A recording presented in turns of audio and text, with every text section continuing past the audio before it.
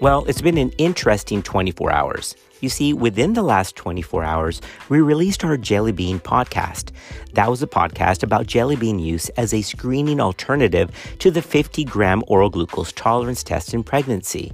And I've received several emails, several voicemails, and some texts from people who have my mobile number about this issue.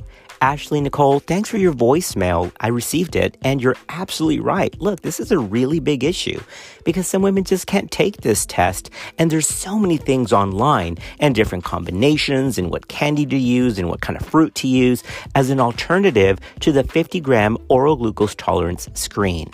Well, what are we supposed to do in these cases? I mean, if somebody just can't take it or refuses to take it, are we supposed to force them to take the 50-gram challenge?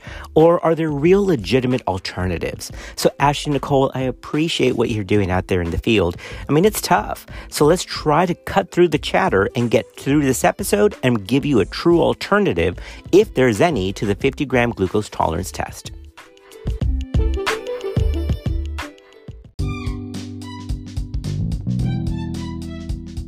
Hi, this is Tiffany Wilson, nurse practitioner with Student Health Services, Texas A&M University, and this is Clinical Pearls. Gestational diabetes, I mean, it has real morbidity. Macrosomia and shoulder dystocia is terrible. And so we've got to identify these women who have either impaired glucose tolerance or true gestational diabetes so we can try to put them some kind of management, either diet or medical therapy, to try to avoid these adverse outcomes.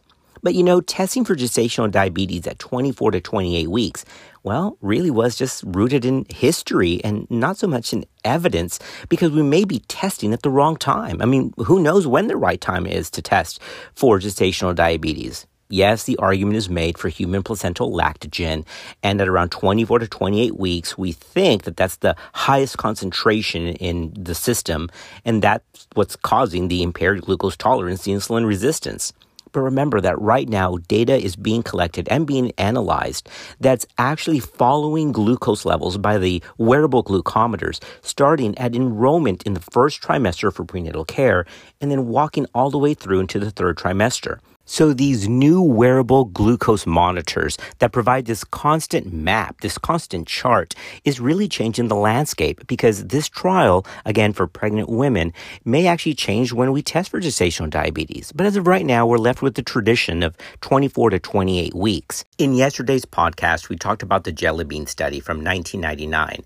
But here's the rest of the story. You see, these authors and further researchers wanted to check to see if these 28 jelly beans that women consumed as an alternative to the 50-gram test really had the 50 grams of glucose that we thought they had. Well, the researchers took that specific brand of jelly bean and sent 28 to a lab for analysis. The total dose to provide 50 grams of simple sugars was actually 72 grams of carbohydrates total. So they found that the amount of simple sugars in each batch of the 28 jelly beans actually varied, which meant that it was hard for providers to accurately recommend a certain number of jelly beans to match the Glucola drink because the amount of sugar in each little jelly bean is just not standard.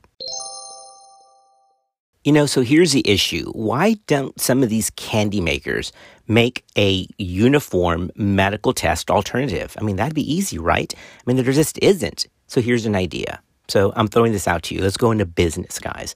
Let's do Chapa chocolates. All right, here you go.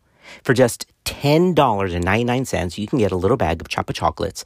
It's 50 grams, and you chug it down, and they taste delicious. They come in chocolate, vanilla, and strawberry. I don't know if strawberry chocolate is a thing, but it will be for Chapa chocolates. And if they order in a limited amount of time, they get a free subscription. That's free subscription to a free podcast for a year. I know the podcast is free, but it's a free subscription anyway. That's right, Chapa chocolates. It's coming your way, so be on the lookout. No, that was weird. That was just a joke. I don't know what happened there. Let's get back to the message.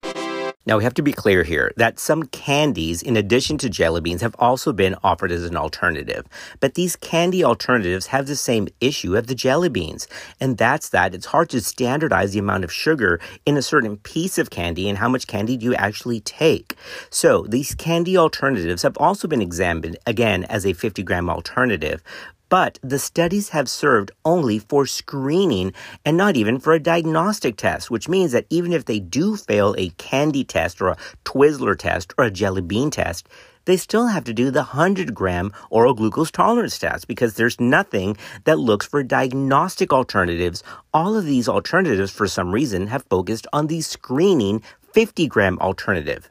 Okay, so Ashley, here's where we're at. So people who object to drinking the standard glucose beverage because of either the additives or the preservatives or just the nausea and vomiting that can result from it may prefer to measure out exactly the equivalent grams of glucose or dextrose and then mix them in 8 ounces of water. Now, that's not real evidence-based, but there is some data for that. But at least you actually measure out 50 grams of dextrose or glucose and then mix it in no more than 8 ounces of water. Now remember, to be standardized, these drinks should be taken within 5 minutes and no more than 10 minutes or their validity may be compromised.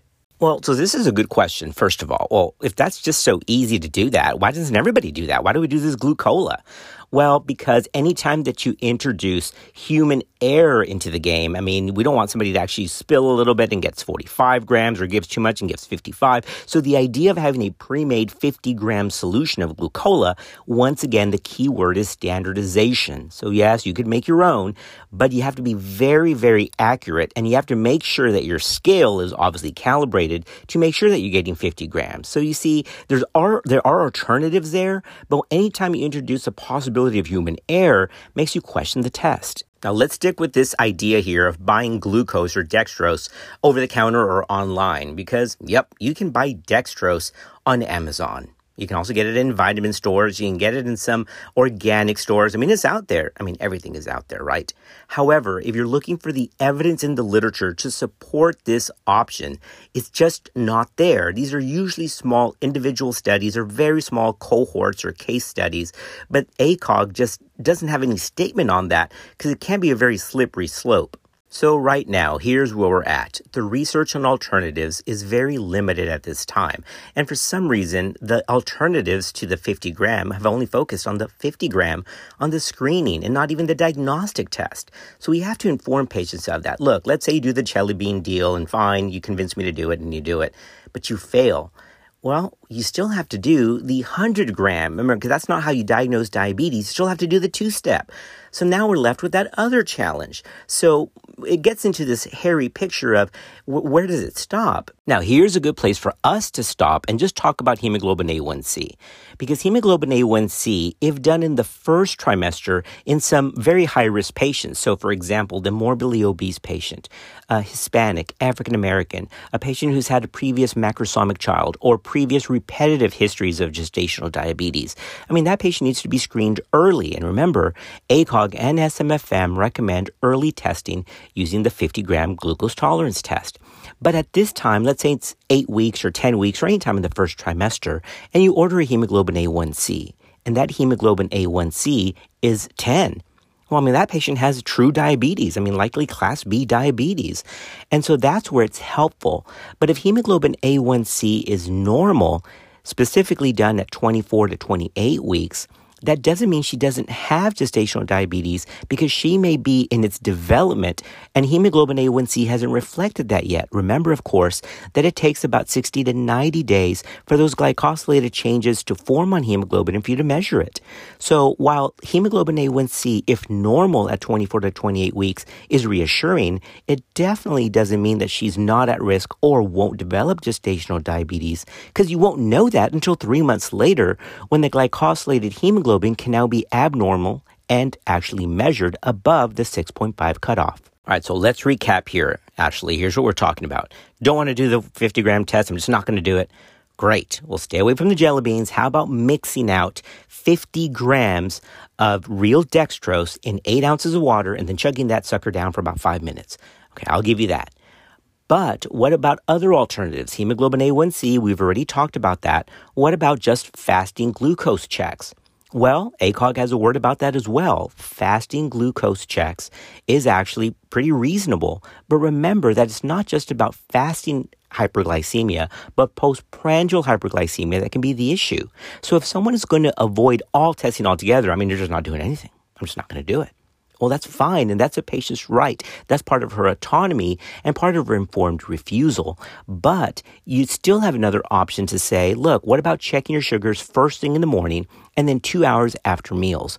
That's fine, and that's called continuous or just surveillance without testing, and that's reasonable because you can find these elevations either fasting or postprandial. But fasting alone, well, again, while it's helpful, it's not the most accurate because you may miss postprandial hyperglycemia. But you've got to do something. So if they're not going to take any kind of diabetic testing, then at least offer them fasting blood sugar measurements. And the best would be fasting and 2 hours postprandial to make sure that you've got everything covered. Everybody good?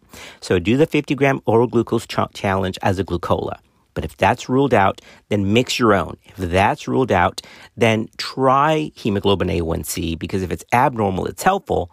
But if it's normal, it doesn't rule it out. Or do fasting blood sugars and 2 hours postprandial. All of these are in the bucket of alternatives to offer a patient who's just anti-50-gram glucola. Now, I do need to give a little bit of a warning or disclosure about home blood glucose monitoring.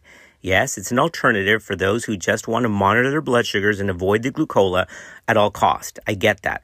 But it is another controversial way to screen for diabetes because there's just not a lot of data as opposed to doing the glucola drinks. Remember, it's limited in evidence. And as we end the podcast, a quick word about patient refusal. Remember that it is part of the AMA Code of Ethics to do informed consent, but it's also a patient's right for them to have informed refusal. So we can't force anybody to do this, and we can't shame them into doing it either. Having a test for GDM is considered evidence-based care because there really are substantial risks to both mothers and babies if abnormally high blood sugar levels are not identified and treated. However, the AMA and ACOG and SMFM and everybody else agrees that it's a basic human right to decline medical treatment or a medical diagnostic test. So we can't force anybody, once again, I know I've already said it, but we can't force anyone to get this test done.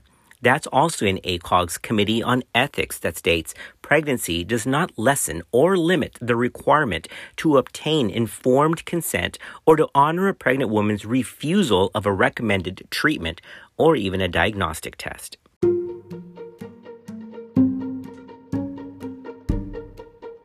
Ashley Nicole, thank you for your message. Take care of those patients down in Georgia, and I appreciate you for reaching out. Again, how great is this podcast community, guys, that we can actually reach out and we can kind of discuss these issues. And overall, all we're trying to do is take better care of our patients. So when we go to bed at night, unless we're on call and we don't actually go to bed, but when we do go to bed at night, we can say, you know, I really try to do something. I really try to impact somebody's care. I mean, that means something to me. So thank you all for being part of our podcast family, and we'll see you next time on Clinical Pearls.